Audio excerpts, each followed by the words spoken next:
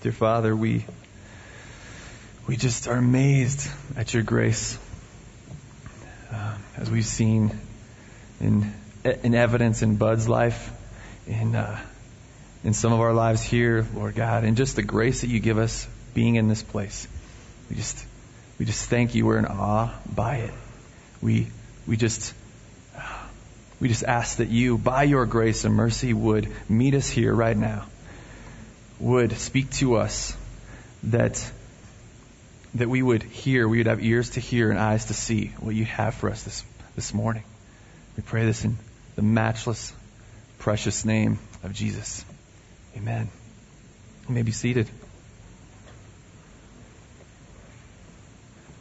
So first, I want to thank all the people that have come to hear me.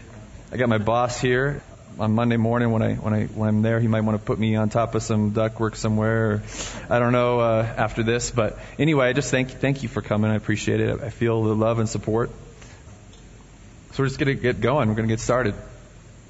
Have you guys ever been to a place? It's just a perfect place. Have you been in that place where it just seems great? It seems like you're in a movie. And you can almost hear the soundtrack in the background, and it just feels great. Everything's perfect. The sounds, the sights, the smells. Well, Lori and I were in one of those spots a few years back. We used to live in Florida the first year of our marriage, and we were back visiting. And we got into the airport, and we were greeted by these people we dearly loved back there. And that first afternoon, we went to the pier in St. Pete, which is where we lived, and the pier overlooks Tampa Bay. And we came there where kids were with us, all these people we loved. And everything was just seemed perfect. The seagulls, you could hear them in the background. The sun was dancing on the water. You could see the pelicans diving for the fish. You could smell these tropical flowers that we don't get here on this sea breeze. It was really great. And we looked at each other, and we just knew we didn't want to forget that moment. We knew it was like heaven. Have you guys ever been there? Not heaven or St. Pete, but that happy place. That place of just where it's perfect. I think we all long for that. I would say we all long for that. It's in our DNA. We all long for what I call home. It's home. It's longing for home. Here's what I would define home as: family, security, safety, warmth, love, rest, peace, a place to live, sleep, friends, happiness, joy, contentment. I only have 100 more words. No pain. No worries, lasting pleasure, fun, lasting. Home. To paraphrase C.S. Lewis, he said, the fact that we have a hunger or a desire for something is an indication that the thing we long for actually exists. We have hunger, therefore food exists. We thirst, water exists.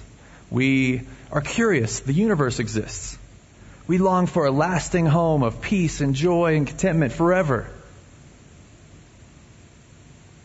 What exists for that? Is that the only desire we have that can't be met?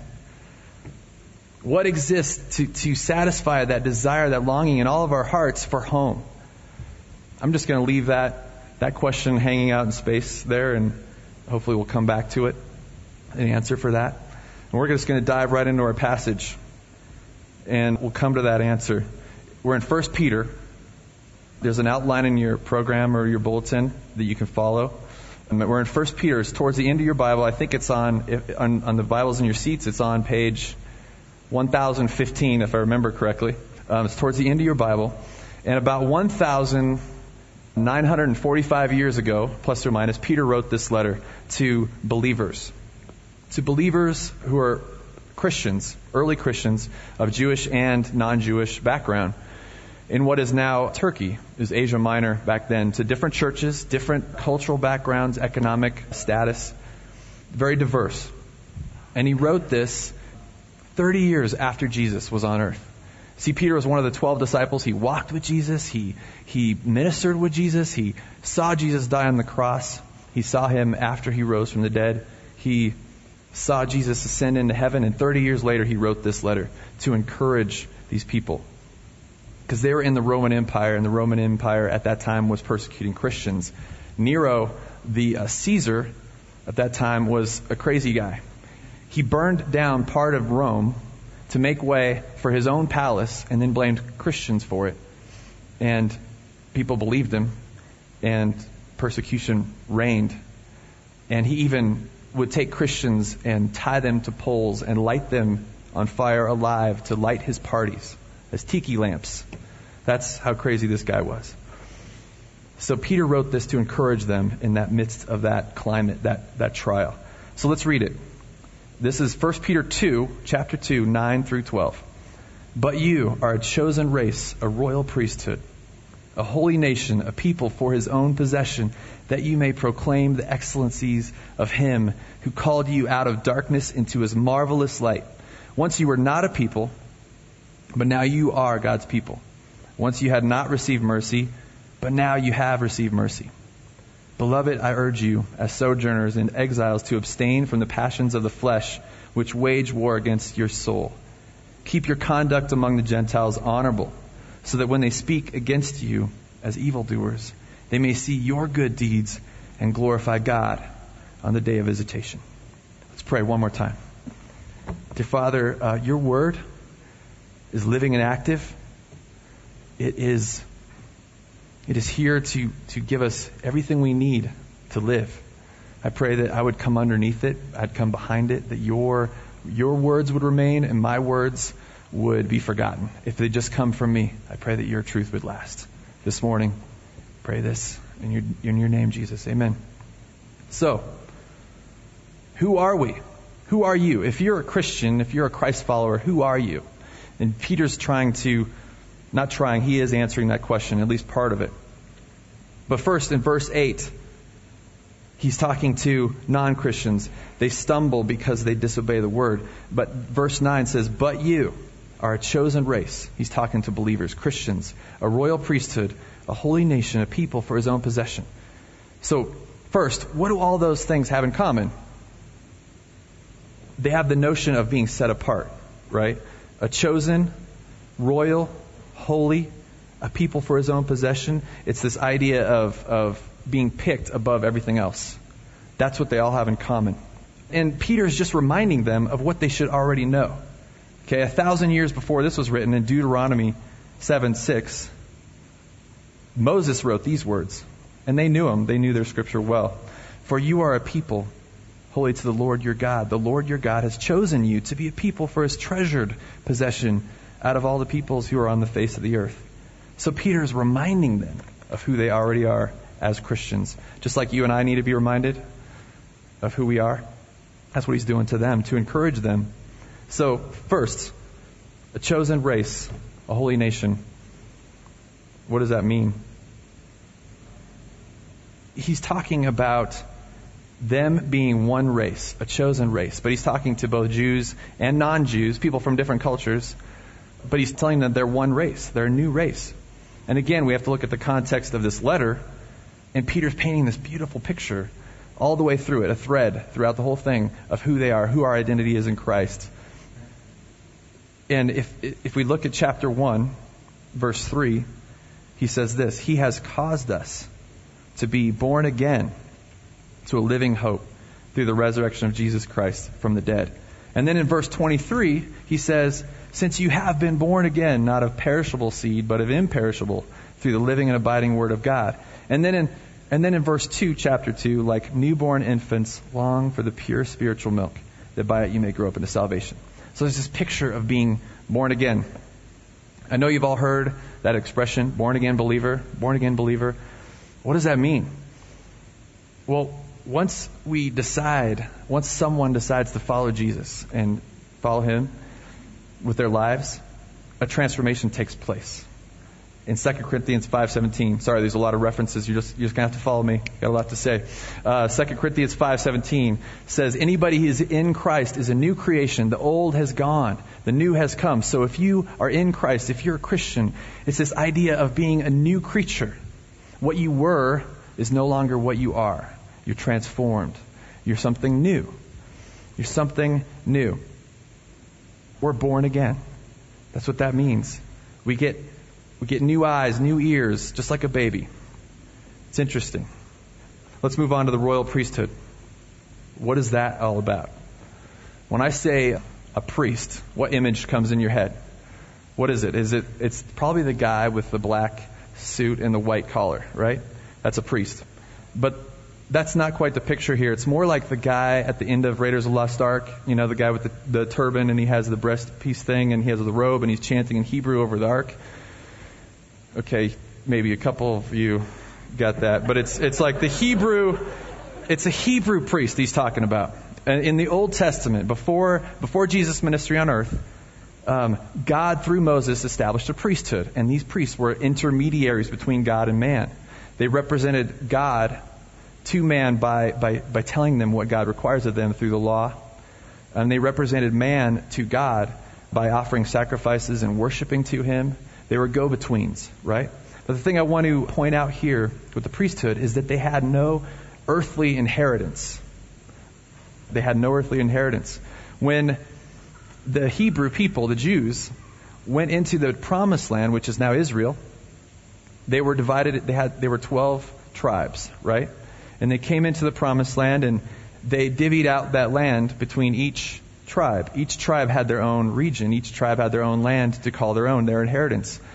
But one tribe, the tribe of Levi, which is where all the priests came from, they got no inheritance. They got no land there. Joshua 13:14 is where you can find this, and I'll just read it for you. It says, "To the tribe of Levi alone, Moses gave no inheritance.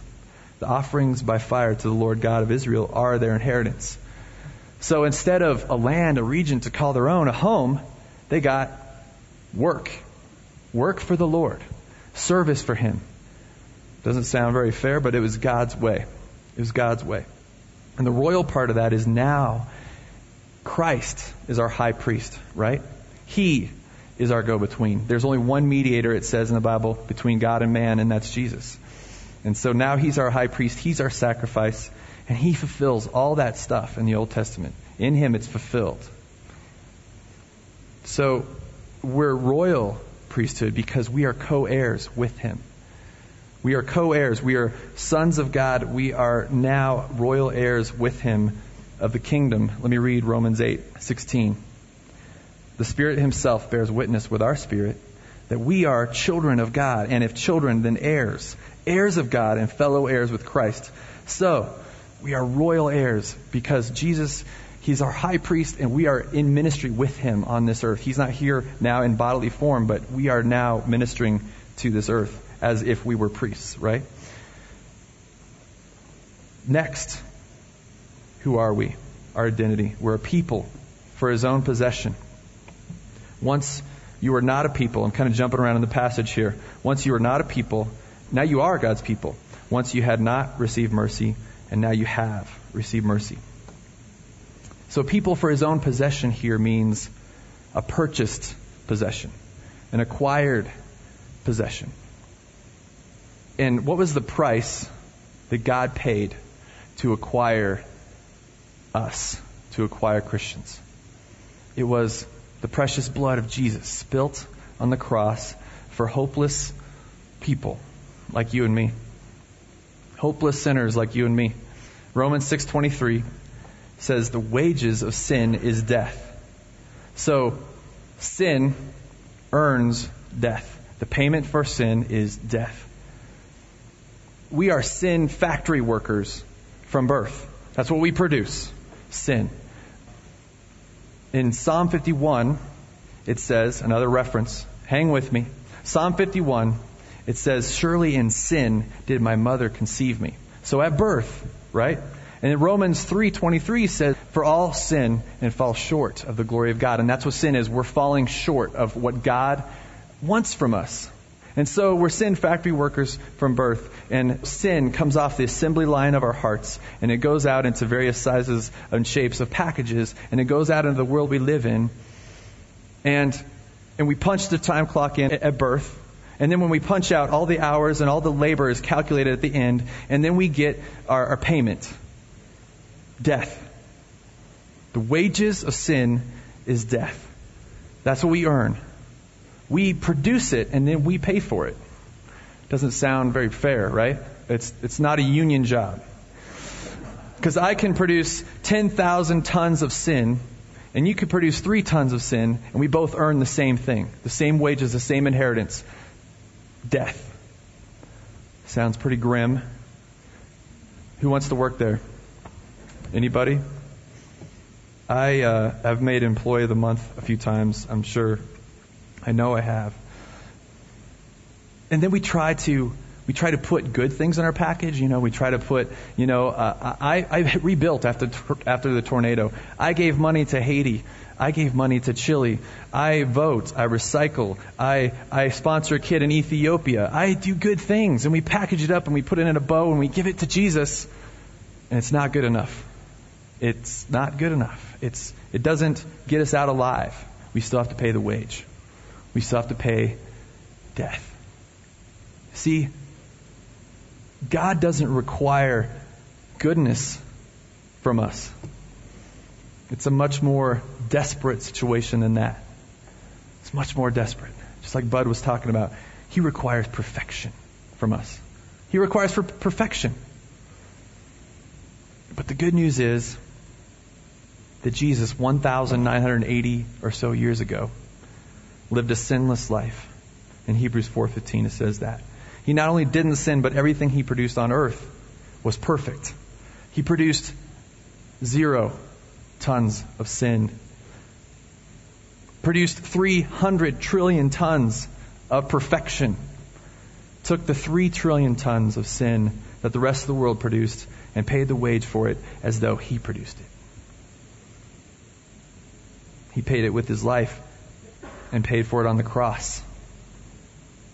And the purchase price was the most precious commodity this world has ever seen or ever will. His blood. His blood. And it was so costly that it covers or pays for every sin ever produced by us, past, present, or future.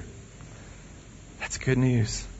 We can either continue to try paying with our good works in that little package, the best of which is industrial waste, or drop the package at Jesus' feet. Just lay it there. And He could take it and He'll put it aside. And He'll give us in return perfection. His perfection. That He lived on our behalf. That we couldn't do ourselves. What God requires. So we could follow the only one who never fell short of God's requirement for perfection. Jesus. Believers are His purchased possession. Purchased by His blood. Wow. That's good news. I'm excited. He called us out of darkness into His marvelous light. What does that mean? Jesus had a friend. His name was Lazarus. And he was a good friend of his. He was a friend of the whole family, and Lazarus was sick, and Jesus knew it. And Lazarus died, and Jesus knew it. But he didn't go right away to heal him. He didn't go. He waited. He waited 4 days till after Jesus died, and then he came to Lazarus' family. And he came on this scene where Lazarus' family was crying and mourning, and Jesus got swept in the moment, and he cried too. He cried. But then he didn't stay there in that moment. He asked them to remove the stone from that tomb, which would have been a cave. And they probably reluctantly did that. I know they did, because it says so in Scripture. They didn't want to. The smell, right, of a dead person 4 days. But he asked them to remove it. And then Jesus says with a loud voice, called out into that tomb, into that darkness. He said, "Lazarus, come out!" And then I could just imagine that voice kind of echoing in that cave. And then the silhouette of a man wrapped up like a mummy coming out. That is being called out of darkness into marvelous light. Think of that born again picture that Peter is painting for us. That born again, like think of a baby when it comes out. It has his eyes shut tight. And they're so cute.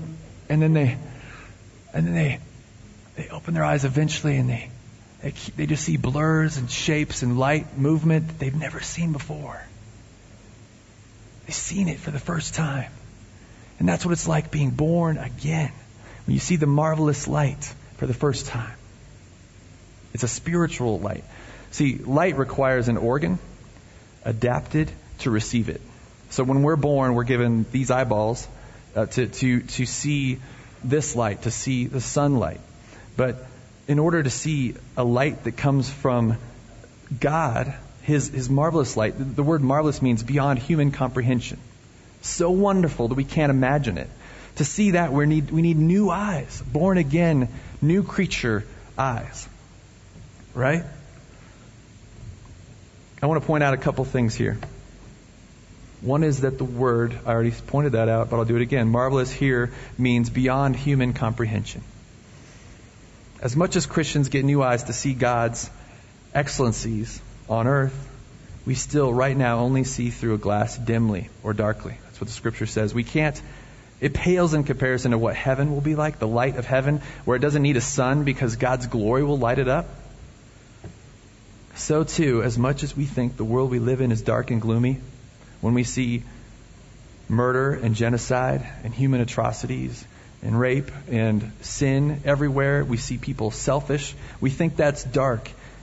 It's nothing compared to what the darkness of hell is like. The deep dark of hell is equally beyond human comprehension. It's utter loneliness, it's pain, it's sorrow. The only sounds to be heard will be the wailing of people there. If even you hear that, because you're alone.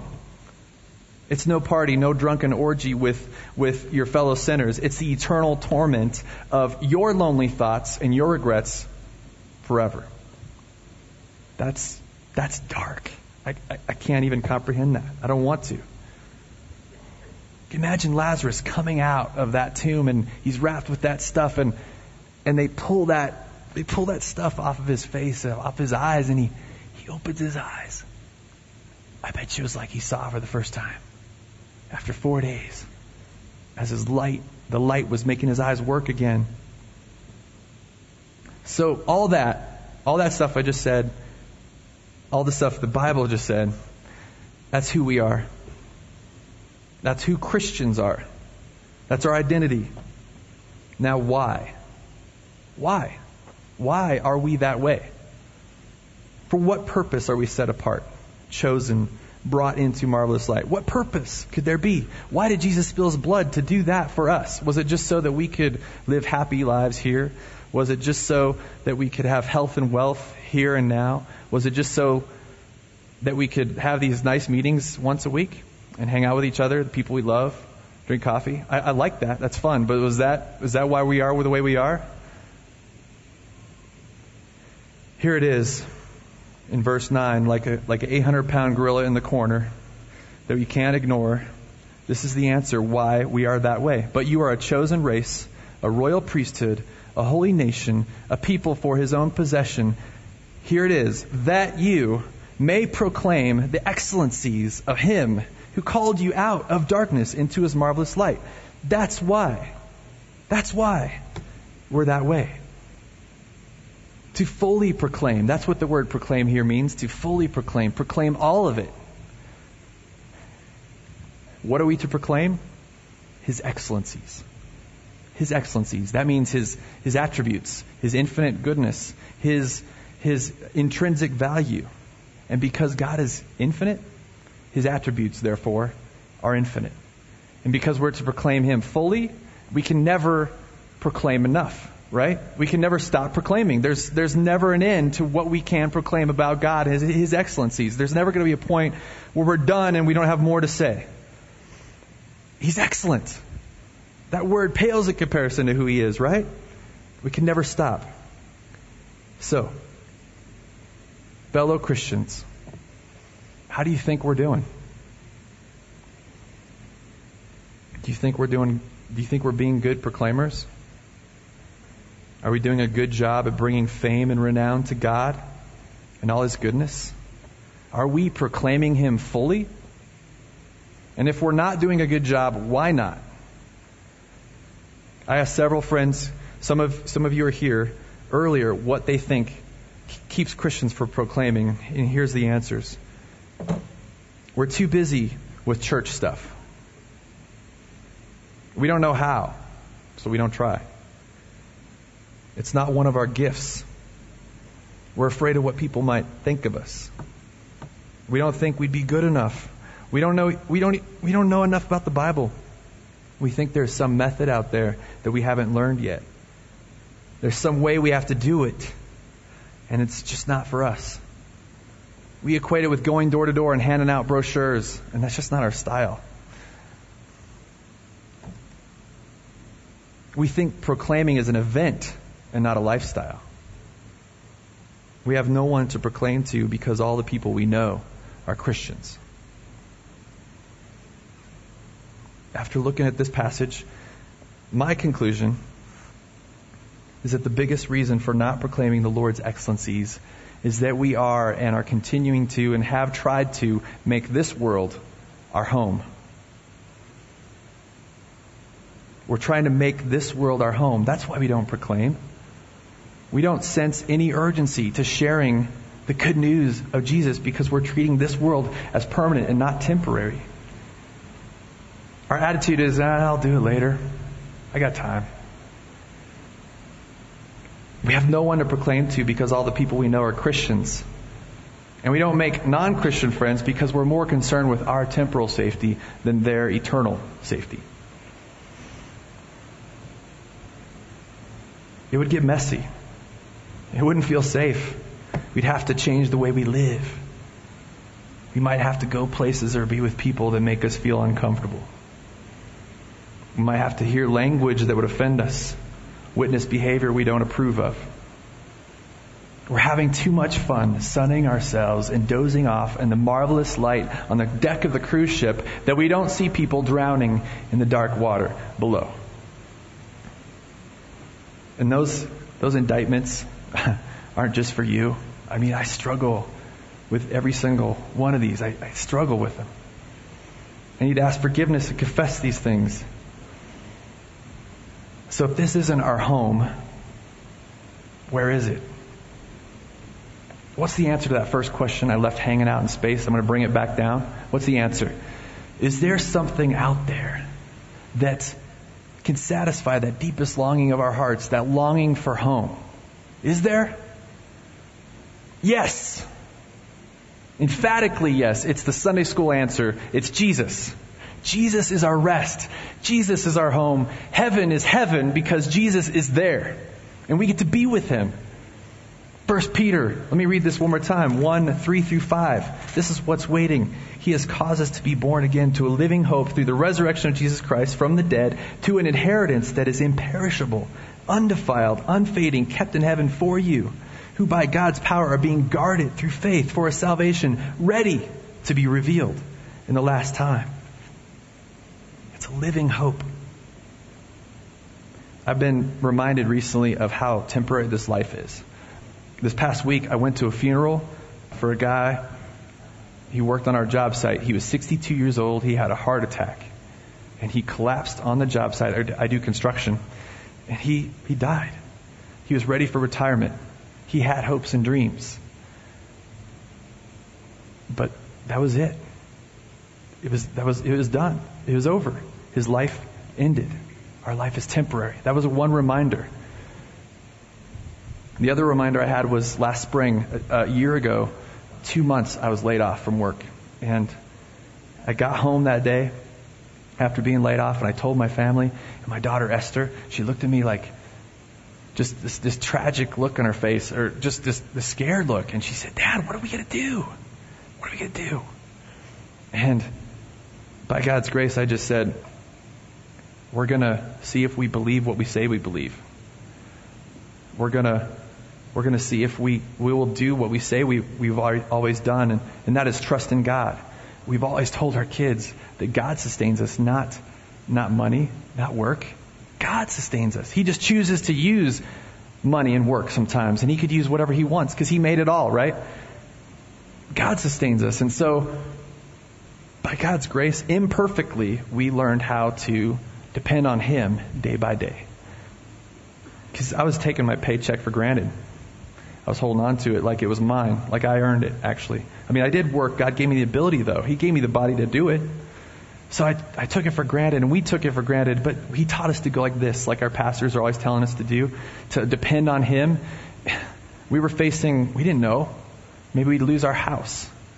We were already living paycheck to paycheck before that because of decisions we made before, imperfectly trying to follow God's will. We could have lost our home. We didn't know where our next meal was coming from, but we learned to trust in Him. And I have to tell you, man, it was the sweetest time of our marriage and our family life. It was the sweetest time. And it was almost, when I got a job through Mr. Hummel here, he helped me get a job, and I'm working for that company still. It's a great company. I'm not saying that just because my boss is here. I really think it is. He is so good to us. He reminded us of where our hope lies, and it's in Him. He sustains us. And by God's grace, those 2 months, we ended up with more money than we would have had if I would have kept working. He's amazing. He sustains us. Church family, this is not our home. We are sojourners. We're exiles. We're kingdom of priests without an inheritance here on earth. Our home is coming. Jesus said He's going to go and prepare a home for us someday, and He's going to come back and take us with Him. That's our home. This isn't. If you're a believer in Jesus, this is not your home. Consider 2 things, Jesus said. Someone came to Jesus and said, Jesus, I will follow you wherever you go. And Jesus said in Matthew 8:20, foxes have holes and birds have nests, but the Son of Man Himself, he had nowhere to lay His head. So He said, yeah, follow me, but you're not going to have an inheritance here. And then another guy said, Jesus, what must I do to follow you? In Mark 10:21, Jesus said, you lack one thing. Go sell everything you have, give to the poor, and then you can follow me. You'll have an inheritance in heaven. Then you can follow me. Okay, so maybe this isn't our inheritance. So what if this isn't our inheritance? Heaven is our true home that's awaiting for us. So what are we doing here now? What are we doing here now? Consider 2 more things Jesus said. John 17, Jesus is praying for us. He's praying for His disciples, and He's praying for us. And He prays that we wouldn't be taken out of the world, but we would be protected from the evil one while we're in it. So He doesn't want to remove us from it. He wants to just protect us while we're here. And then in Matthew 5, He says, you are the light of the world. And light works best when it shines in the darkness, right? So He wants us to stay here in the darkness and shine. We were called out of darkness. That's what we were saved from. Into marvelous light. That's salvation. We are born again. We could see for the first time. But we are called back into darkness. That's what we're saved to. To proclaim His excellence. Not to be dark, but to be lights in the darkness. So, our identity is to be born again, a chosen race, a holy nation. Why are we that way? To proclaim His excellencies. Here's the how. Okay? How? How are we to proclaim? I'm not going to spend a whole lot of time on this part. I know a lot of us, we want to, okay, just show me what I got to do. Show me what I got to do. Give me 3 steps and I'll go. Because I think the overall answer is really just do it. In God's strength, of course, do it. Just go out and make a fool of yourself. I'm serious. Be awkward. Embrace awkward, I have friends that say. We're going to mess up, right? How does a baby learn how to walk? He steps, he falls. He steps, he falls, and eventually he learns how not to fall. How does a born-again person learn how to proclaim? By opening his mouth and putting his foot in. And opening his mouth and putting his foot in and just failing and failing. And eventually we don't care what we look like anymore. And then God can use us. God uses us then when we don't care. We just make fools of ourselves. We're afraid to do that, aren't we? Verse 11. I got to kind of hang with me here. Verse 11, Peter says this is a practical verse for us. How to proclaim. Beloved, I urge you as sojourners and exiles, that means just passing through this earth, to abstain from the passions of the flesh which wage war against your soul. So you have this body and you have this soul. Bud talked about in his testimony that we're still sinning, but we're at war with each other. The soul in us that lasts eternally and the flesh in us that's temporal. They're at war. Now, the passions of the flesh just means everything about us, animal desires, natural desires that have no regard for the spiritual. Those things, if we get bogged down in those passions, those fleshly things, they just cause roots to grow, right? And then we can't be proclaimers. Wouldn't it be sad if our Christian life was reduced to just trying not to sin for our own holiness? Wouldn't it be better to abstain, to proclaim, to abstain from these fleshly passions so that we could be better used to be proclaimers, right? We have to remember that everything we desire on this earth that can be met in a temporary way will be met in heaven in a complete and eternal way. We're all holding on to, if you're a Christ follower, you're holding on to a winning lottery ticket. You're just waiting to cash it in. That's it. If God gives us stuff now, thank Him for it. But use it all for His glory. It's passing. It's going to be gone. I know it sounds easy. Like I said, we got to do it in His strength, right? Verse 12, keep your conduct among the Gentiles honorable, so that when they speak against you as evildoers, they may see your good deeds and glorify God on the day of visitation. Everything Christians do is being studied. Everything we do is being studied. What do we show? We're not trying to burn down Washington, D.C. We're not trying to burn down Rome, and no one's accusing us for that. But are people justified in accusing us for being hypocritical? Are people justified in accusing us for being aloof or standoffish or distant? Are we the hardest workers? Are we the nicest people? Do we leave big tips? Everything we do should be a proclamation. We are proclaimers. It's our identity. What kind are we? That's the question. So that when the Lord visits, they will have already had a taste. People will have already seen Jesus in us, the light in us, and they'll praise Him on that day. Hopefully they'll be saved, brought out of darkness. See, the day of visitation in this passage isn't talking about Jesus' second coming.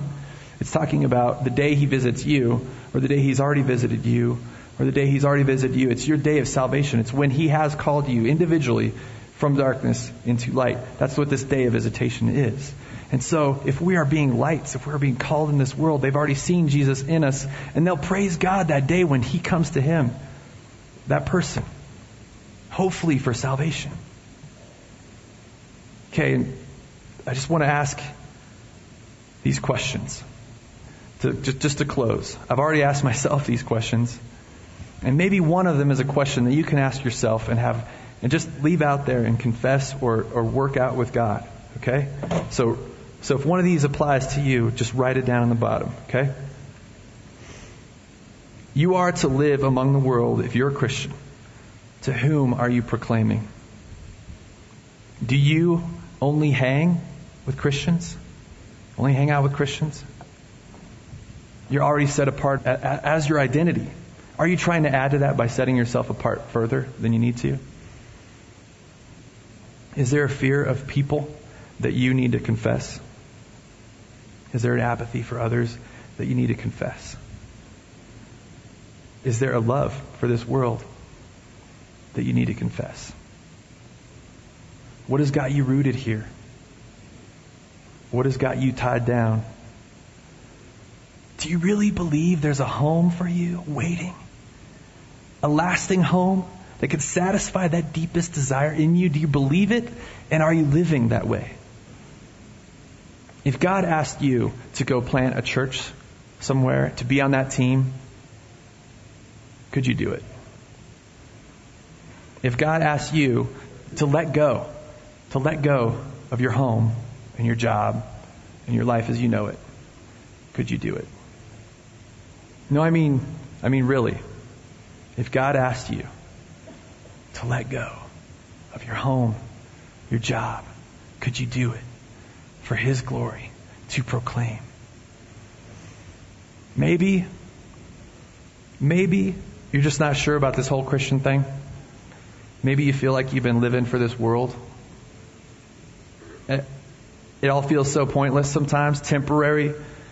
You've been placing your hope and trust in things that don't last. And you would love to live for something that's permanent, that's forever. but maybe you're not really sure if it exists. You're not even, it sounds too good to be true. It doesn't even seem possible. You're not convinced. Maybe you feel like Christians are the ones in the dark and not you. Maybe you feel perfectly content with your life. And you feel happy and you really don't see all the need for this. Your life's good. And I would say that's fine. If this life is all there is, you're good. You're good. If this life is all there is, you're good. If you're content with your life. But what if it isn't? What if there's more? What if God has bigger plans for you? What if today is the day of visitation for you? Is it? Is today the day of salvation for you? Is today the day that God is calling out your name and saying, Chris, come out? Maybe today's that day. Don't let it pass without responding, without coming out and letting Him pull the cloth off your eyes. Let's pray. Dear Jesus, I praise you.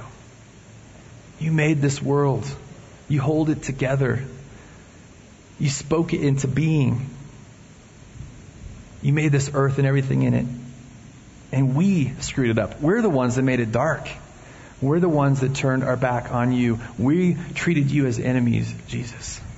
And you loved us enough to try to come back, to live on this earth, to live a life we couldn't live, of perfection for us, to die a death that we all deserve, to raise again to a living hope for us. You loved us enough. Lord Jesus, would you call out of darkness into marvelous light those here who've just turned their back, as all of us have. And those people here who have already bent their knee to you, God, would you enable us here, this body at Windsor Community Church? Would you transform us to be proclaimers, to be lights in this world? Would you give us the ability to do that? Would you help us pull the roots that we have embedded in the ground out so that we may proclaim your excellencies that are infinite? Lord God, would you do that for us? Help us proclaim in Windsor, in Colorado, to the ends of the earth by your strength. Pray this in Jesus' matchless, precious name. Amen.